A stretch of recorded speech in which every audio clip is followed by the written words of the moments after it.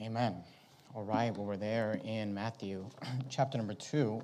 And of course, on Sunday mornings during this Christmas season, we've been going through a Christmas sermon series entitled The Nativity. And we've been doing a study of the characters of the Christmas story. If you remember, several weeks ago, we started the first week with a sermon on the character of Joseph. And I entitled that sermon, Joseph, the most overlooked character of the Christmas story. The second week, we talked about Mary, the most overemphasized character of the Christmas story. Last week, we talked about the shepherds. I called that the shepherds, the delegation of the poor. And this morning, we're going to talk about the Wisemen. And I entitled this sermon, The Wisemen, the Delegation of the Rich. And what we find here in Matthew chapter number 2 is the story of the Wisemen. We just read it, but I'd like you to see it again there in verse number 1. The Bible says, "Now, when Jesus was born in Bethlehem of Judea, in the days of Herod the king, behold, there came wise men from the east to Jerusalem, saying, 'Where is he that is born King of the Jews?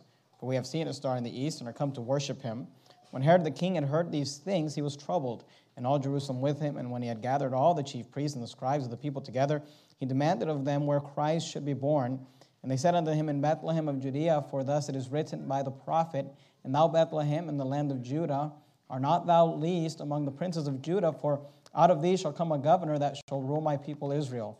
Then Herod, when he had privately called the wise men, inquired of them diligently what time the star appeared. And he sent them to Bethlehem and said, Go and search diligently for the young child. And when ye have found him, bring me word again that I may come and worship him also. When they had heard the king, they departed, and lo, the star, which they saw in the east, went before them, till it came and stood over where the young child was. And when they saw the star, they rejoiced with exceeding great joy. And when they were come into the house, they saw the young child with Mary his mother, and fell down and worshipped him. And when they had opened their treasures, they presented unto him gifts, gold and frankincense and myrrh." The wise men are probably the most curious of the characters of the Christmas story. They may be the most controversial of the characters of the Christmas story. When it comes to the teaching of the Word of God and theology, there's a lot of different things that are taught about the wise men, a lot of beliefs about the wise men. And I'd like for us to look at these wise men today and look at what the Bible says about them. And I want to kind of divide our study about the wise men under two headings. And if you're taking notes, and I always encourage you to take notes, then maybe you can follow along with these two headings. I'd like to begin by talking about the misconceptions about the wise men. Because there's a lot of misconceptions out there, and they're not necessarily a big deal. I don't think that they are a huge deal, but I think it's always good for us to know what the Bible actually says and teaches, and for us to be aware of the things in the Word of God. So we have the misconceptions about the wise men, but then I'd also like to look at the applications from the wise men. And I do believe that there are some things that God is trying to teach us through the wise men, and they are important things for us to understand. So let's begin with the misconceptions about the wise men.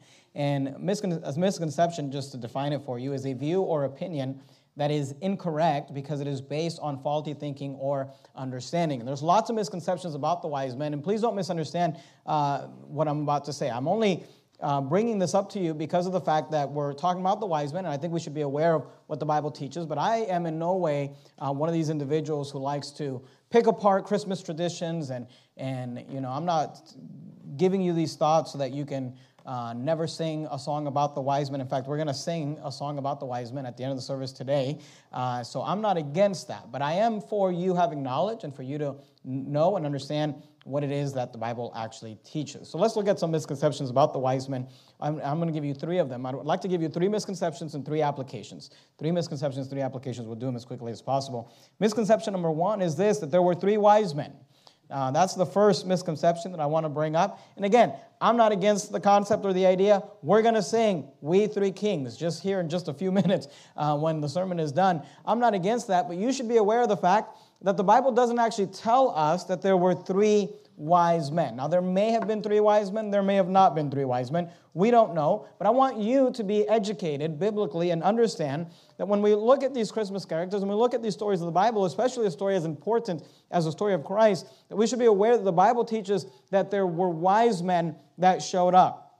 The Bible does not tell us that there was 3 wise men. Now, why is it that where do we get this misconception regarding the 3 wise men? A lot of it has to do with tradition and things that we've been taught and told. But I think biblically, the reason that maybe people have drawn that conclusion is because of the fact that they brought 3 gifts. In Matthew chapter 2 and verse 11, I'd like you to notice, the Bible says, and when they were come into the house, they saw the young child with Mary his mother, and fell down and worshipped him. And when they had opened their treasures, they presented unto him, notice, number 1, gold, and number 2, frankincense, and number 3, myrrh. Nowhere in the story are we told that there was 3. There may have been 30. There may have been 1. I mean, not 1. There's no way there was 1. But there may have been 2. There may have been 3. There may have been 10. I mean, we don't really know. What we do know is that they brought Jesus 3 different gifts. And I think because of the fact that they brought 3 different gifts, then we maybe make the assumption that there was 3 of them. But we don't know that for sure. There could have been a lot of them that brought these 3 gifts. One of them could have brought these 3 gifts. The Bible doesn't say. Over the years, people have assumed that because of the 3 gifts, then there were 3 wise men. And of course, whenever you're putting on a Christmas play or something, it just makes sense to have 3 kids play the wise men, and we understand that. But the Bible doesn't actually say that. So I just want you to be aware of the fact that is a misconception regarding the wise men, that there was 3. Maybe there was, maybe there wasn't. The Bible doesn't say. We know there was 3 gifts, and that's good to know. So misconception number 1 is that there was 3 wise men. We don't know that for sure. And the reason this is important is because of the fact that we should always, as Bible-believing Christians and as biblicists, we should always understand and always put importance onto what the Bible actually says. And even things like this. And again, I'm not opposed to singing about 3 wise men or thinking of 3 wise men, but it's good for us to know that's what tradition says. There's one thing that tradition says, and then there's what the Bible actually says. And it's good for us to know those things. So misconception number 1, there were 3 wise men, maybe not. Here's misconception number 2, and it is this, that the wise men showed up to the manger. Oftentimes when you see maybe a nativity scene, or when you see the Christmas story and it's depicted in a play or a movie or something like that, you'll have the manger scene of the birth of Christ, and you'll have the shepherds there, and you will also have the wise men. And there's a misconception that oftentimes people maybe just assume that the wise men showed up to the manger on the day of the birth of Christ. Now, the shepherds were there. The Bible's clear about that. As far as the wise men, what the Bible tells us, and the Bible doesn't specifically tell us when it is that they got there, but based off what the Bible says, they probably showed up to the birth of Christ about 2 years late.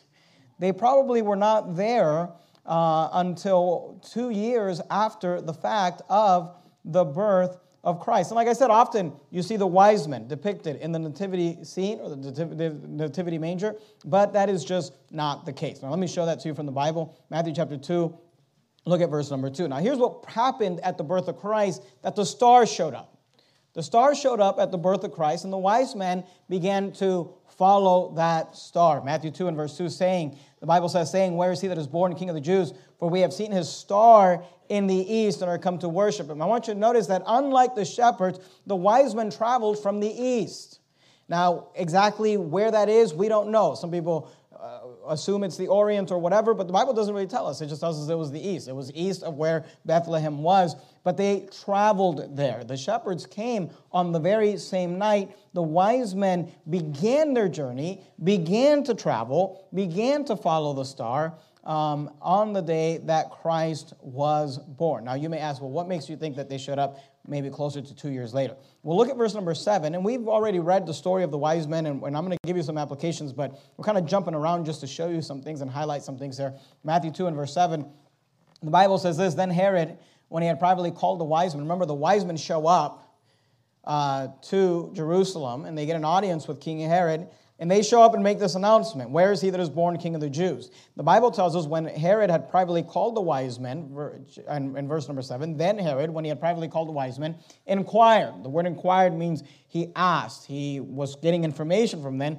Inquired of them diligently. Notice these words, what time the star appeared. They showed up and they said, we are here to worship the King of the Jews? Where is he that is born King of the Jews? For we have seen his star in the east and are come to worship him. We saw his star in the east, and we have come to worship the King of the Jews. So Herod asked the question, when did you see the star? What time the star appeared was the question that Herod asked. Now, of course, we've read the story. Herod attempts to trick the wise men, and he tells them, well, you go find him, and when you find him, you come tell me that I can come worship him also. He tried to outsmart the wise men, but they're called wise men for a reason. They outsmarted him, and of course, God revealed to them in a dream that they should not return to Herod because Herod wanted to kill Jesus. And of course, we know the story that though the wise men did not return to him, Herod still attempted to kill Jesus. Look at verse 12. And being warned of God in a dream, this is the wise men, that they should not return to Herod, they departed into their own country another way. So get the story. The wise men show up to Jerusalem. They said, we're here to worship the King of the Jews. We've seen a star in the east. Herod, who is the king, wants to kill Jesus because obviously people showing up saying, where's the King of the Jews? We know that he was recently born. He wants to kill Jesus, so he says, well, when did the star appear? And they answer the question for him. Then he tells them, you go and find him, and when you found him, come and tell me that I can come worship him also. And the Lord warns them in a dream that they should not return to Herod. But Herod already had some information. He'd already asked them the question, what time the star appeared. They'd already told him, well, we've been on a journey for this long. Look at verse 16. Then Herod, when he saw that he was mocked of the wise men, was exceeding wroth and sent forth and slew all the children that were in Bethlehem and in all the coast thereof. Notice this, from 2 years old and under. Now, why did he pick that? Why did he start killing the children that were 2 years old and under? Notice the words, according to the time which he had diligently inquired of the wise men. So he'd asked the wise men what time the star appeared. They obviously told him, we've been traveling for almost 2 years, about 2 years. It's been around 2 years. And when Herod realized they're not coming back, they're not coming to tell me where Jesus is, he says, well, I'm just going to kill all the children that were born within the time frame from 2 years old and under, according to the time which he had diligently inquired of the wise men. So the Bible actually seems to indicate that the wise men did not show up on the day of the birth of Christ, did not show up at the manger scene, but they probably showed up somewhere around 2 years later. And if that's not enough proof for you, and if it's not enough proof for you, it's fine. It doesn't matter. I just think it's interesting, and I'm preaching about the wise men, so I thought I'd give you everything I can think of regarding the wise men.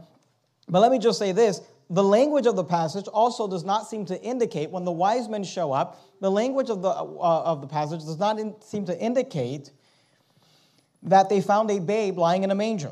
And let's just compare it. There are two Gospels that deal with the birth of Christ, the Gospel of Matthew, the Gospel of Luke. We've been looking at both of them in this series. Keep your place there in Matthew chapter 2, and go with me to Luke chapter number 2. Keep your place in Matthew chapter 2, and go to Luke chapter number 2. If you're there in Matthew, you go past the book of Mark into the book of Luke. Luke chapter 2. Luke chapter 2, and look at verse number 15. Now, when the shepherds show up, they did show up on the day of the birth of Christ. I want you to notice the wording that we get in Luke chapter 2 about their experience. Luke chapter 2 and verse 15. And it came to pass, as the angels were gone away from them into heaven, the shepherds said one to another, let us now go even unto Bethlehem. Because they're right there. They're just keeping their sheep, not too far away from Bethlehem. So they said, let us now go even unto Bethlehem and see this thing which has come to pass, which the Lord hath made known unto us. Verse 16. And they came with haste and found Mary and Joseph. Notice the wording, and the babe lying in a manger. So the Bible tells us in Luke chapter 2 that when the shepherds show up, they found the babe lying in a manger. Now let's compare that to Matthew chapter 2 and verse 11 when the wise men show up. In Luke 2:16, we see that the shepherds on the day of the birth of Christ, they found the babe lying in a manger. Matthew chapter 2 and verse 11 says this, and when they were come, referring to the wise men, into, notice the words, the house. Not a stable, not a manger. We're now in a house. And when they were come into the house, they saw, notice the wording, the young child. Not the babe, not a baby, but a young child with Mary his mother, and fell down and worshipped him. And when they had opened their treasures, they presented unto him gifts, gold and frankincense and myrrh. So I want you to notice that the wording, not only does the context of the story itself tells us that the fact that Herod decided to kill the children 2 years old and under, according to the time which he had diligently inquired of the wise men, tells us that the wise men had been traveling for probably close to 2 years in order to get to Jesus. The wording of the passage itself seems to indicate that they did not find a babe lying in a manger, but instead they found a young child living in a house. So we see that there's a misconception that the wise men showed up to the manger. And again, I'm not trying to ruin your Christmas or destroy your nativity scene, but the wise men being there at the birth of Christ is just not an accurate thing. Go to Daniel chapter number 2, if you would. Keep your place there in Matthew, Daniel chapter 2. If you open up your Bible just right in the center, in the Old Testament, you'll probably land in the book of Psalms. After Psalms, you have Proverbs, Ecclesiastes, Song of Solomon. Then you have these big books, Isaiah, Jeremiah, Lamentations, Ezekiel, Daniel. Jeremiah, Lamentations, Ezekiel, Daniel. Daniel chapter 2, and I'd like you to find Daniel chapter 2 in verse number 10. So I'm giving you these misconceptions about the wise men. And again, this is maybe not the most important thing. When we get to the application, that's really where you need to pay attention. But I think these are interesting things, and I'm just giving these maybe by way of introduction. So we saw that there were three wise men. Misconception number one is that there were three wise men, and the Bible doesn't really tell us that. Maybe there were, maybe there weren't. We know there were three gifts.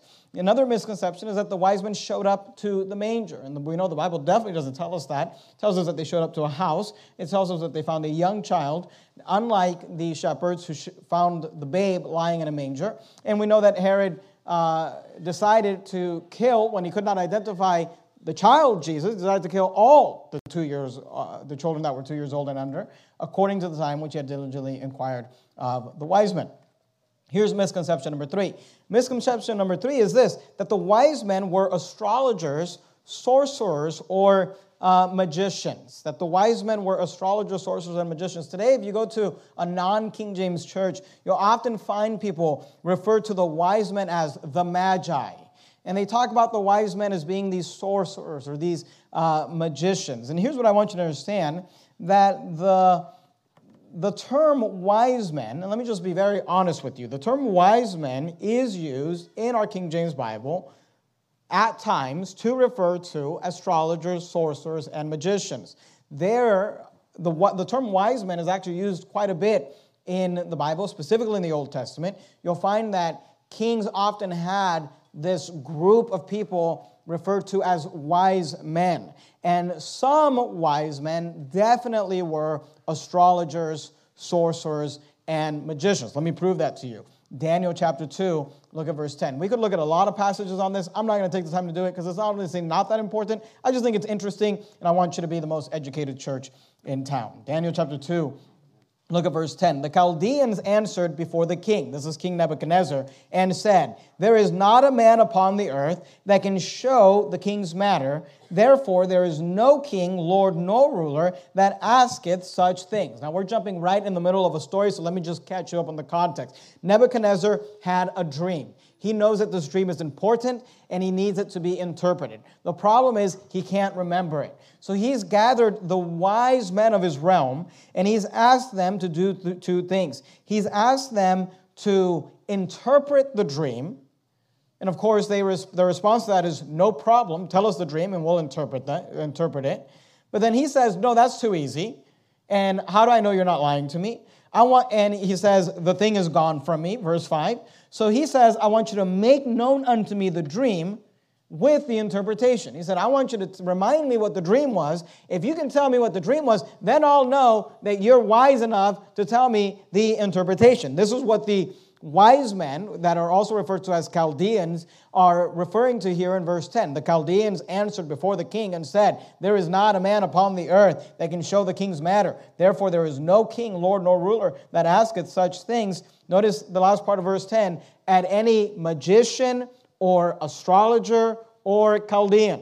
I want you to notice that the wise men that are assembled there are defined as magicians, astrologers, and Chaldeans. And it is true that there are some wise men in the Bible that were astrologers, that were sorcerers, that were magicians. But I want to make this point. Not all wise men in the Bible were astrologers, sorcerers, and magicians. Some wise men were simply scientists.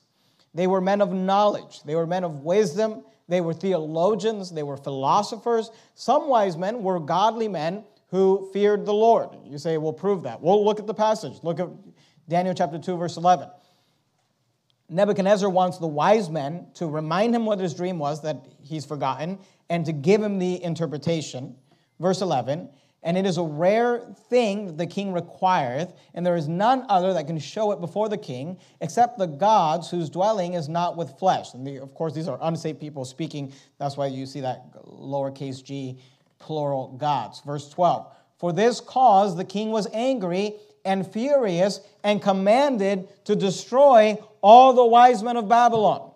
So the wise men of Babylon tell King Nebuchadnezzar, we can't tell you what your dream was, and if you tell us a dream, we'll give you the interpretation, but you want us to also know what your dream was? You don't even remember your dream. And Nebuchadnezzar gets so upset, he says, you're going to tell me my dream, and you're going to tell me the interpretation, and if not, I'm going to destroy all the wise men of Babylon. I'm going to have all the wise men rounded up and destroyed. Verse 13, and the decree went forth that the wise men should be slain, and they sought Daniel and his fellows. Now, Daniel, of course, is the main character of the book of Daniel. His fellows, of course, is referring to the next co-stars of the book of Daniel, Shadrach, Meshach, and Abednego. And the Bible says that the wise men should be slain, and they sought Daniel and his fellows to be slain. What does that tell us? That tells us that Daniel and Shadrach and Meshach and Abednego were considered wise men. Now, were they magicians? No. Were they sorcerers? No. Were they astrologers? No. But what they were was scientists. They were men of knowledge. They were men of wisdom. They were men who feared God. Daniel, Shadrach, Meshach, and Abednego were considered wise men. And some people even believe that the wise men that we read about in the account of the birth of Christ were men that were influenced and impacted by Daniel and Shadrach and Meshach and Abednego while they were in Babylon. Maybe, maybe not. The Bible doesn't tell us that, so we need to be careful with that. But the point is this, that the wise men are not necessarily astrologers, sorcerers, or magicians, because Daniel and his three friends were also wise men, and they were none of those things. Magicians, by the way, are something that God would put to death in the Old Testament. Witchcraft and sorcery.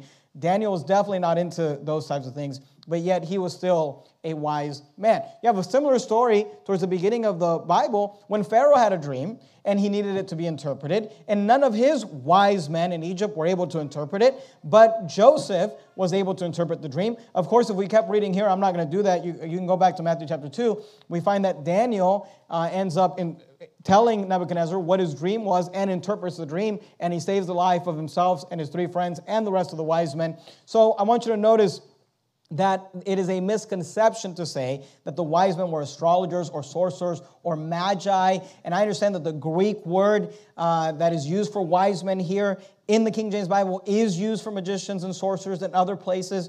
It is the word that we get our English word magic from or whatever, but not every wise man in the Bible was a magician, and I just don't believe that God would use some sorcerer or magician in the Christmas story when God had put the death penalty upon them. So misconception number 3, the wise men were astrologers, sorcerers, and magicians, is not, in my opinion, a biblical interpretation. You say, what were they? I believe they were men like Daniel. I'm not saying that they were influenced by Daniel. They might have been, but I believe that they were men like Daniel, like Shadrach, like Meshach, like Abednego. They were men of knowledge. They feared God. They were wise men.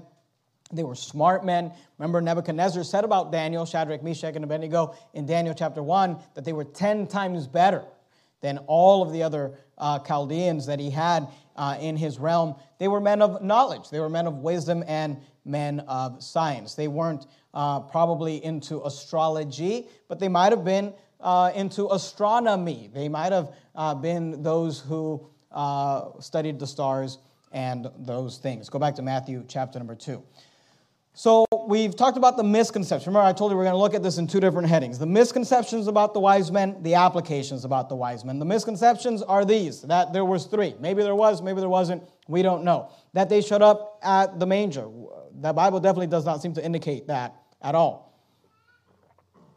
And that the wise men were astrologers or sorcerers or magicians or magi is probably not the case. They were probably just men who feared God and who knew knowledge, who had knowledge, who knew science, and they were wise men. So those are the misconceptions. Let's move on to the applications.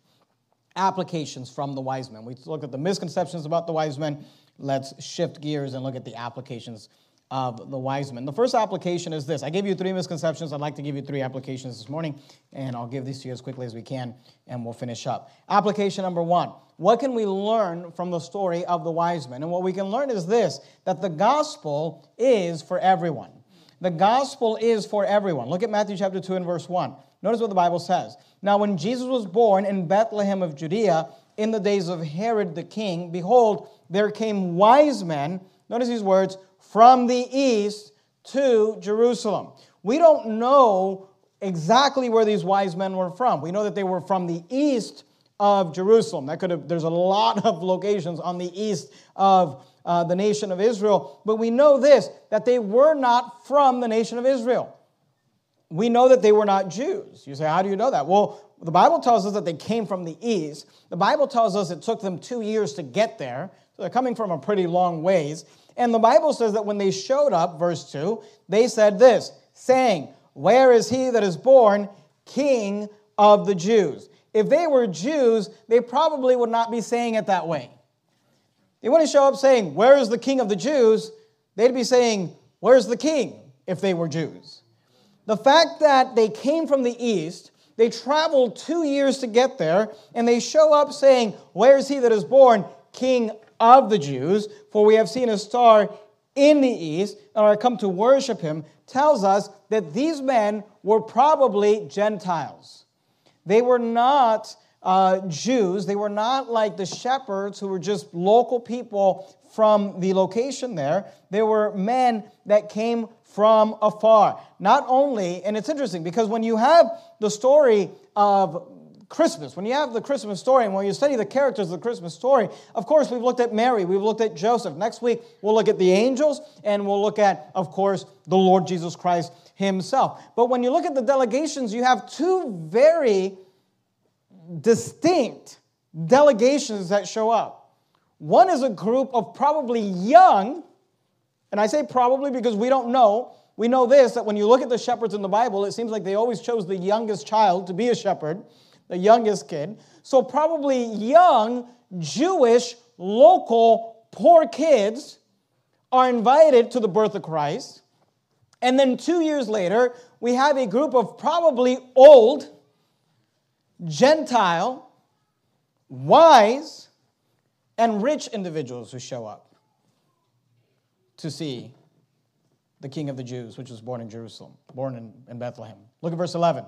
Matthew 2 and verse 11. And when they were come into the house, they saw the young child with Mary his mother, and fell down and worshipped him. And when they had opened their treasures, they presented unto him. And notice, these are expensive gifts, gold and frankincense and myrrh. What we know about the wise men, or what we can gather from the scriptures, is that they were probably not Jews. They were probably Gentiles. They were definitely men of means. They had some sort of wealth and position because they don't come empty-handed. They bring gold and frankincense and myrrh. And what we learn, the first application we see from the wise men is this, that the gospel is for everyone.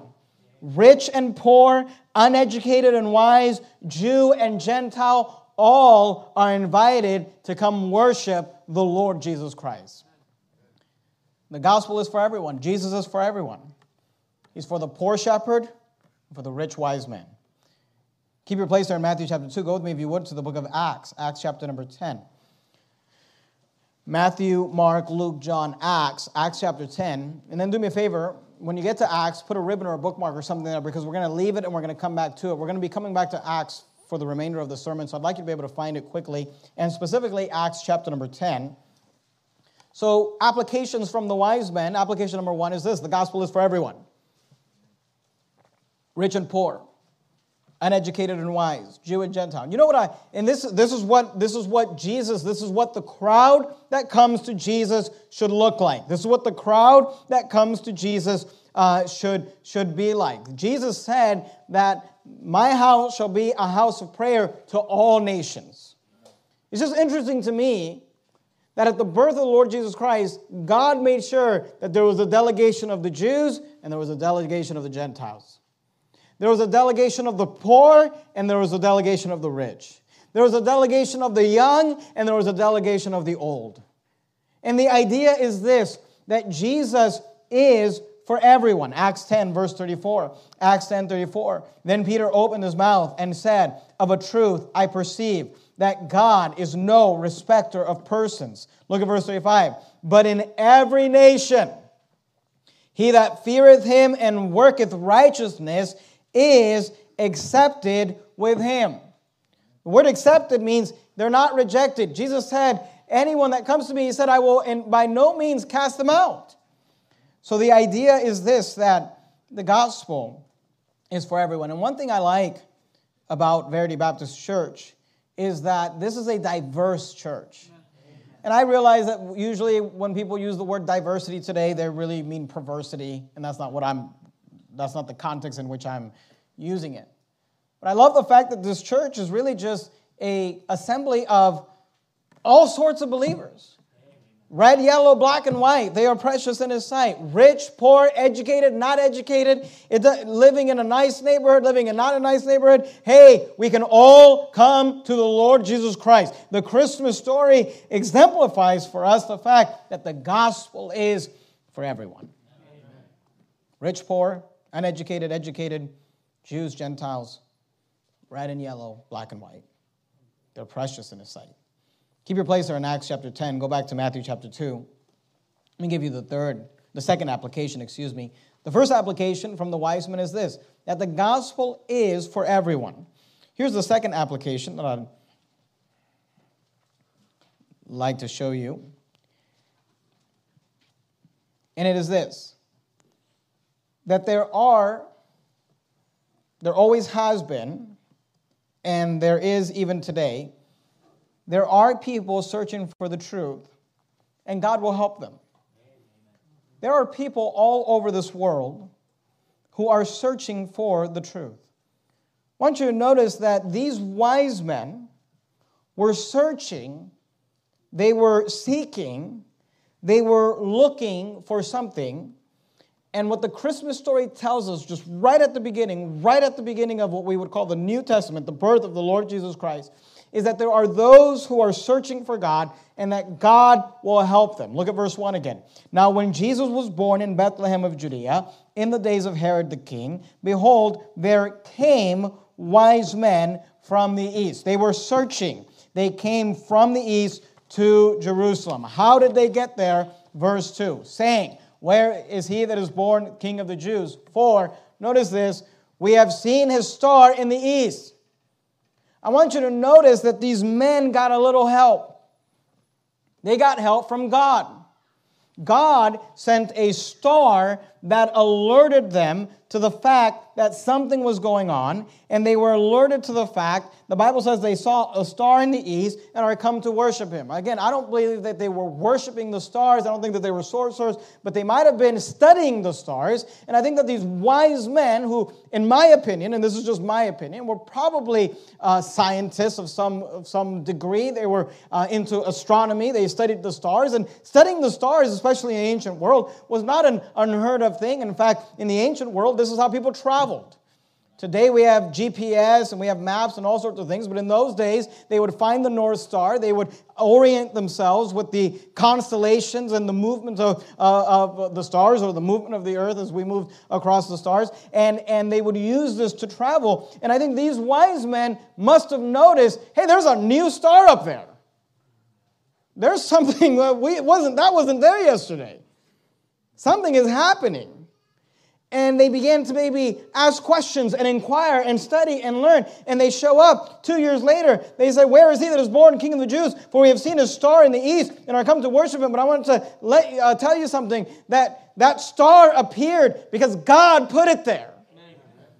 Because God knew that there were wise men in the east, and yeah, maybe they weren't Jews, maybe they weren't Hebrews, maybe they weren't of the heritage of the people of God, maybe they didn't know all the prophecies and all the things, but they were searching and they were seeking, and there's people that are searching all over this world, and God will help those who are seeking the truth. Say, what will He do? He'll send a star. Look at verse 7. Then Herod, when he had privately called the wise men, inquired of them diligently what time the star appeared. And he sent them to Bethlehem and said, go and, notice these words, search diligently. They were searching, they were seeking, they knew there was something that they needed. Go and search diligently for the young child, and when ye have found him, bring him word again, that I may come and worship him also. And we know that Herod was lying. But God sent them a star. I want you to understand this. There are people searching for the truth. And for those that are searching for the truth, God will help them. For the wise men, it was a star. For you, it might have been a YouTube video. Do you understand what I'm saying? For you, it might have been an invitation someone left on your door that prompted you to come to church. And then you came to church and somebody gave the gospel to you and they presented Jesus to you and you got saved. It might have been, see, there's hundreds and thousands of people that have been affected by the new IFB, and everywhere I go and everywhere I travel, people come up to me, and I'm thankful for it, and they're telling me, I got saved watching your Bible's Way to Heaven video on this, or I got saved watching the Spanish Bible's Way to Heaven video you made, or I got saved watching another pastor's Bible Way to Heaven, and praise the Lord for it. But when I ask them questions, you know what I find is that it's not that they went on YouTube and they searched Bible's Way to Heaven, and Pastor Jimenez shows up and I gave them the gospel and they got saved. Usually they were searching for something else. They were looking for something else. They were watching some video that led them to some video that led them to some video that led them to some documentary that they watched, and then they watched the end, and then they got saved. And the story of people's salvation is usually this. Someone invited you to church. Some coworker gave you the gospel. Some family member told you, come and see. Somebody left an invitation on your door. A YouTube video popped up. A documentary somehow ended up on your feed. Whatever it is, here's what I'm telling you. There were many of you who were searching as well. And you know what a loving, merciful, providential God did for you? He sent a star. He sent a star to help you, to guide you, and to lead you to the Lord Jesus Christ. What's interesting to me, and I don't want to delve too much into this, go back to Acts if you would. What's interesting to me is this, that in the Bible, a star is often used to represent angels. If you remember in the book of Revelation, when Satan takes the third part of the angels with him in his rebellion, the Bible says that his tail brought the third part of the stars. Now, I don't believe that this star was an angel. I think this star was literally physically a star, like the stars we see up in the sky. But I just want to just make this connection that angels are often represented in the Bible as stars, and the word angel simply means messenger. For example, in the book of Revelation, in chapters 1 and 2 and 3, you have the Lord Jesus Christ who's standing in the midst of the 7 lamps. And the Bible says that he holdeth 7 stars in his right hand. And the Bible tells us that the stars are the angels of the churches. But those angels are not angelic beings like what you and I usually think of. They're the pastors of the churches. Because the word angel simply means messenger. And what God sends is a star, which is often represented by an angel. And the word angel simply means messenger. Sometimes it's an angelic being. But sometimes it's a pastor. Sometimes it's a soul winner. But here's all I'm saying is this, that there are people out there who are searching and seeking for the truth. And when they are, God tries to help them. He sends them a star. Look at Acts chapter 10. In Acts chapter 10, we have this famous story of a man named Cornelius. He's a wise man. Look at what it says, Acts 10, verse 1. There was a certain man in Caesarea called Cornelius, a centurion of the band called the, notice these words, Italian band. He's not a Jew, he's a Gentile. a devout man, and one that feared God with all his house, which gave much alms to the people, and prayed to God always. And he saw in a vision, evidently, about the 9th hour of the day, an angel of God coming to him and saying unto him, Cornelius. And look, I want you to understand something. Cornelius was a Gentile man, but please get this, he was not saved. In fact, he gets saved. The whole chapter 10 is all about Cornelius and his house getting saved. But you know what he was? He was a Gentile who feared God, gave much alms, and prayed to God. But he wasn't saved. He was seeking. He was searching. So what did God do? He sent him a star. An angel of God coming into him and saying unto him, Cornelius. Now here's what I want you to understand. In the Bible, God does not make exceptions regarding salvation. Let me give you a verse. Go to Acts. You're there in Acts 10. Go to Acts chapter 4. Acts chapter 4. While you turn there, I'll just read these famous words to you from the Lord Jesus Christ. John 14:6. Jesus saith unto him, I am the way, the truth, and the life. No man cometh unto the Father but by me. Amen. Jesus said, no man cometh to the Father but by me. Acts 4:12. Neither is there salvation in any other, for there is none other name under heaven given among men whereby we must be saved. The Bible teaches us that salvation is through the Lord Jesus Christ, period, end of story. That's what the Bible says. Amen. If we're biblicists and we're Bible-believing Christians, we just say, that's what the Bible says, that's it.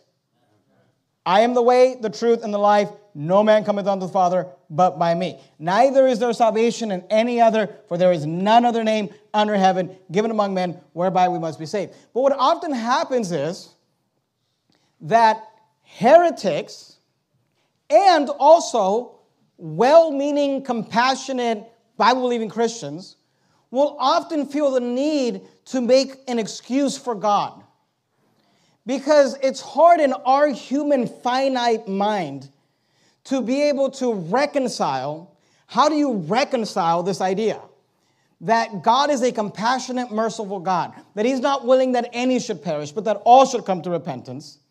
And then this idea that there's a possibility that there are people out there who are seeking and searching for the truth, but they don't know who Jesus is. They've never heard a clear presentation of the gospel. How do you reconcile these two? And what has happened is that heretics have came up with doctrines that are not biblical. And then oftentimes good, godly, saved, compassionate people will think, well, I'll just go with that because that makes the most sense and it makes me feel good about God. You say, what are you talking about? Let me read to you an example. I don't have it in my notes. I asked one of the staff guys to text this to me. Here's a quote by Billy Graham. Billy Graham's one of the most famous preachers who ever lived. And here's what he said, and I quote, these are words out of the mouth of Billy Graham. And that's what God is doing today. He's calling the world for His name. Whether they come from the Muslim world or the Buddhist world or the Christian world or the non-believing world, they are members of the body of Christ because they have been called by God. They may not even know the name of Jesus, but they know in their hearts that they need something that they don't have, and they turn to the only light that they have, and I believe that they are saved and that they are going to be with us in heaven. That's what Billy Graham said. So I don't think you should speak against Billy Graham. Well, wait a minute. Billy Graham said they might not even know the name of Jesus, but I think they're going to go to heaven. That goes against the Bible, Acts 4:12, when it says, neither is there salvation in any other, for there is none other name under heaven given among men whereby we must be saved. Now, I'm not going to be loyal to a man over the Word of God. The Bible says that salvation comes only through the Lord Jesus Christ. Jesus said, I am the way, the truth, and life. No man cometh unto the Father but by me. But then we have this problem, and we think, well, then what happens to those people that have never heard the gospel or never had a clear presentation of the gospel? If somebody's seeking the truth, do we really believe that God is just going to send them to hell? And please understand something. God is a loving God. God loves souls more than you do. God loves souls more than I do. God is not willing that any should perish, but that all should come to repentance. And God is on a hair trigger to try to save. But God is not going to make exceptions and go against his own word. So then how do you reconcile these two thoughts? Here's how you reconcile it. You realize that a providential, loving God who wants people to be saved, who loves people, that he understands that if there's some wise man in Singapore, in Iran, in China, in Hong Kong, if there's some wise man in Australia or England or somewhere in this world or in the United States of America who's not saved and never heard the gospel and doesn't understand that salvation is through Jesus Christ alone, but they are seeking and they are searching. They're like Cornelius. They're praying and they know that there's something out there. God's not just going to make some exception and say, well, I know I said that it was just through Jesus. I know Jesus said, no one comes to the Father by me. I'm just going to let him in. God's not going to disobey and go against his own word. But you know what God will do? He'll send a star. He'll make sure that they come across something, that they come across someone, that they find some way, they find some star. Look, did the star bring salvation to the wise men? I believe we're going to see the wise men in heaven. I believe the wise men got saved. But did the star save them? No. But the star led them to the Lord Jesus Christ where they could experience salvation. God doesn't make exceptions, but don't judge God foolishly. Don't charge God foolishly and think, well, then God must be unjust. No. God doesn't make exceptions, but God is not willing that any should perish. And I believe that if there's somebody out there seeking and searching for the truth, that God will help them. And by the way, didn't God help you? We like to think like, oh, well, I'm an American and I was seeking for God. Really, because the Bible says that he came to seek and to save that which was lost. The Bible says there's none that doeth good. The Bible says there's none that seeketh after God. You say, well, I was seeking for the truth. And oftentimes within the New IP, people say, yeah, I came to Christ through the truther movement and I was seeking for truth. And here's the thing. You think you were seeking for the truth. But you don't realize that God was seeking for you. Well, I got into politics and I was seeking the truth. God put a star in your path and said, come this way. I don't really care about politics and I don't really care about the, freedom movement and I don't really care about being an independent and I don't care about all that stuff. But if that's going to get you to watch this and watch that and watch this and eventually you're going to get saved, then I'll lead that star. You think you were searching for something. God was searching for you. And maybe what we need to do is humble ourselves and realize that God is more compassionate than we are. God is more powerful than we are. God is more loving than we are. And if a providential God knows, there's some guy in India. Do you realize that here at Ready Baptist Church, we literally every week get emails from people all over the world? I mean, places that we don't go, India, Hong Kong, the Muslim world. We get emails and people saying, I stumbled across this and I stumbled across that and I found your channel, I found this video, somebody handed me this documentary and I got saved. And I think, way before YouTube, God was sending links for the wise men. See, we today, people are watching YouTube, he's like, well, let me put a star in your way that'll lead you the right way. These men were looking up at the stars and God said, let me put a star in your way that'll lead you to Jesus. So we see this application, that the gospel is for everyone. We see this application, that there are people searching for the truth. And I believe that anyone who's searching for the truth, God is going to help them. But God is not going to make exceptions for them. Let's look at our other wise man here, Cornelius. He was searching for the truth. Isn't that true?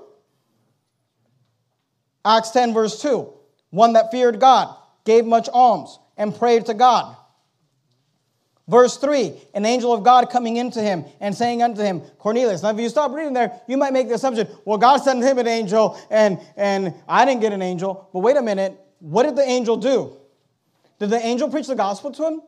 Did the star preach the gospel to him? Look at verse 4. And when he looked on him, he was afraid and said, what is it, Lord? And he said unto him, thy prayers and thine alms are come up for a memorial before God. Verse 5, and now, notice what the angel says, and now send men to Joppa and call for one Simon, whose surname is Peter. He lodgeth with one Simon a tanner, whose house is by the seaside. He shall tell thee what thou oughtest to do. Notice the angel did not preach the gospel to him, because God will not disobey his own law. But you know what the angel said? He said, go find Peter. He'll tell you what to do. Jesus himself appeared to Saul on the road to Damascus. He did not preach the gospel to him, but he sent someone to preach the gospel to him. God will not make exceptions against his own word. But when God knows that there's somebody seeking and searching and ready to be saved and receptive, he'll go out of his way to help them. Go back to Matthew chapter 2. Here's what's interesting, is that in the story of the wise men, we find that there were people there who had the knowledge. They had the truth. Look at verse number 8. Well, look at verse 7, just to get the context. Then Herod, when he had privately called the wise men, inquired of them diligently that what time the star appeared. And he sent them to Bethlehem and said, go and search diligently for the young child. And when ye have found him, bring me word again, that I might come and worship him. And when they had heard the king, they departed, and lo, the star which they saw in the east went before them till it came and stood over where the young child was. Notice the star directed them to the Lord Jesus Christ. Look at verse 12. And being warned of God in a dream that they should not return to Herod, they departed, verse 12, into their own country another way. Verse 13. And when they were departed, behold, the angel of the Lord appeared unto Joseph in a dream, saying, arise and take the young child and his mother and flee into Egypt and be there until I bring thee word, for Herod will seek the young child to destroy him. Look at verse number 5. Well, look at verse 4. And when he had gathered all the chief priests and scribes of the people together, he demanded of them where Christ should be born. And they said unto him, in Bethlehem of Judea, for thus it is written by the prophet, and thou, Bethlehem, in the land of Judah, art not the least among the princes of Judah, for out of thee shall come a governor that shall rule my people Israel. I want you to notice that Herod, he asks the chief priests and the scribes, where is Christ supposed to be born? And they, without hesitation, they said, in Bethlehem of Judea. They knew. But did they go? They knew. But did they get a star? The wise men didn't know. But they were receptive. And look, this is why I tell soul winners. I get it. Look, I get it.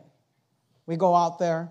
You go for an hour, you go for an hour and a half, you go for 2 hours, and you end up in some nice North Natomas neighborhood, and you're knocking, and people aren't receptive, and they're being nice, but they don't want to hear it, and they're no soliciting and shutting the door and all these things. And you can get discouraged, but please understand something, that there are people out there who are seeking and searching. And that takes us to application number 3. I said application number 1 was this. The gospel is for everyone. Application number 2 is this. There are people searching for the truth, and God will help them. Here's application number 3. We need to be willing to be a star.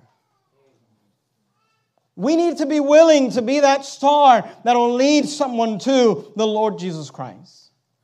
Look at verse 9 again. And when they had heard the king, they departed, and lo, the star which they saw in the east went before them, till it came and stood over where the young child was. And when they saw the star, they rejoiced with exceeding great joy. And when they were come into the house, they saw the young child and Mary his mother, and fell down and worshipped him. And when they had opened their treasures, they presented unto him gifts, gold and frankincense and myrrh. Go back to our other wise man, Acts chapter 10. Remember Cornelius?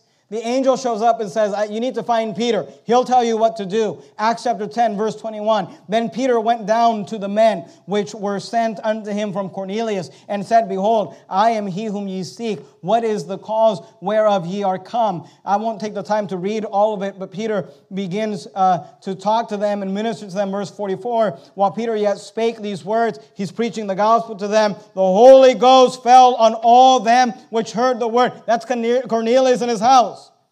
And they of the circumcision, the Jews that were with Peter, which believed, were astonished, as many as came with Peter, because that on the Gentiles, on Cornelius and his family, also was poured out the gift of the Holy Ghost. In the story of Cornelius, we find a man who was seeking, searching. He knew there was something out there. He didn't know who Jesus was. He didn't know the gospel. And the Bible tells us that God just made an exception, let him into heaven. No. But you know what the Bible tells us? is that God made sure that a soul winner came across his path. Amen.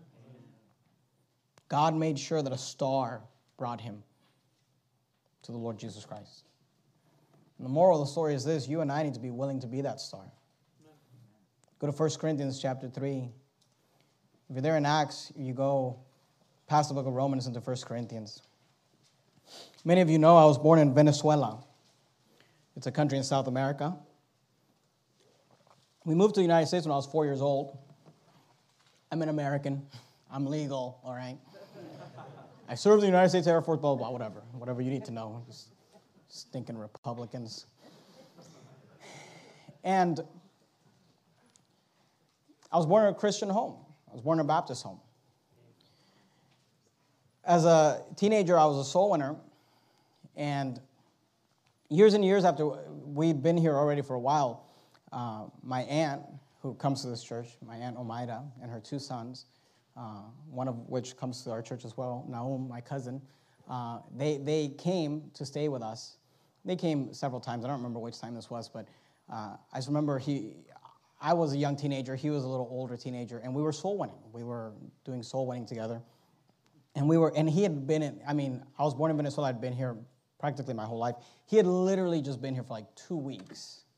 And we knocked on a door, and this lady opens the door, and we asked, we invited her to church, and we start going through the questions, for sure you died today, if you're on your way to heaven. And she said no, and we said, if we could show you from the Bible how you could know for sure, would you be interested? And she said, sure, and she began to hear, and she was polite. And about halfway through the gospel presentation, the whole gospel kind of clicked. The fact that salvation is through the Lord Jesus Christ alone. Minus nothing, plus nothing. It's a gift. You just accept it by faith. You call upon Christ, and that's how you get saved. It clicked, which usually is a good sign. But with this lady, she immediately got flustered and upset. And she said, I just can't believe that. I just can't believe that. She said, I can't believe that salvation can only be through Jesus Christ. And that there's no other way.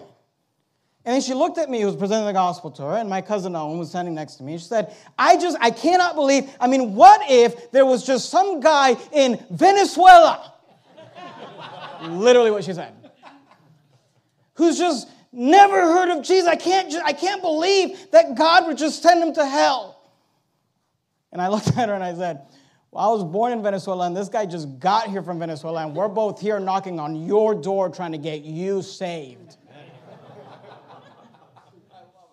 You know what the moral of the story is this?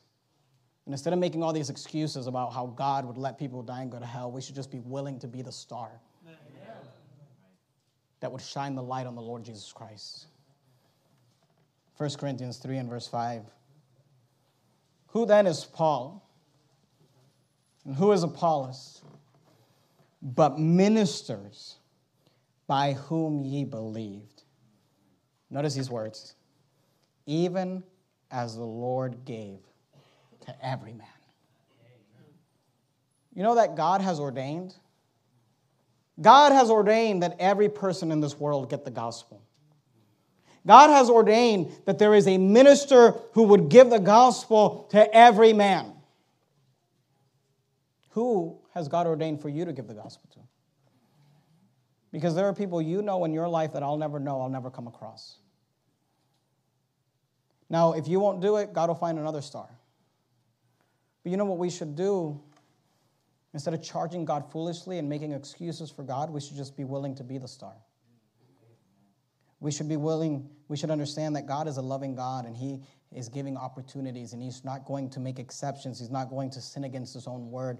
But if there's people out there that are seeking and searching, he will do everything in his power to get their attention, to send a star, to send something to get them to go down the journey, to go down the road where they would finally end at the Lord Jesus Christ. And to make that easier for people, you and I should just be willing to be that star. To say, here am I, Lord, send me. Go back to Matthew chapter 2 and verse 9. We're learning about the wise men.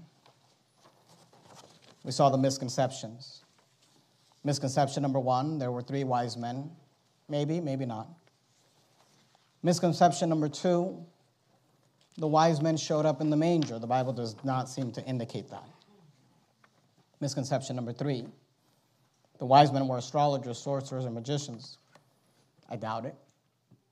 I think they were probably men like Daniel, wise men, scientific men who were studying the stars, who were seeking and searching, who noticed something that caught their attention, and they began to go down that road that brought them to the Lord Jesus Christ.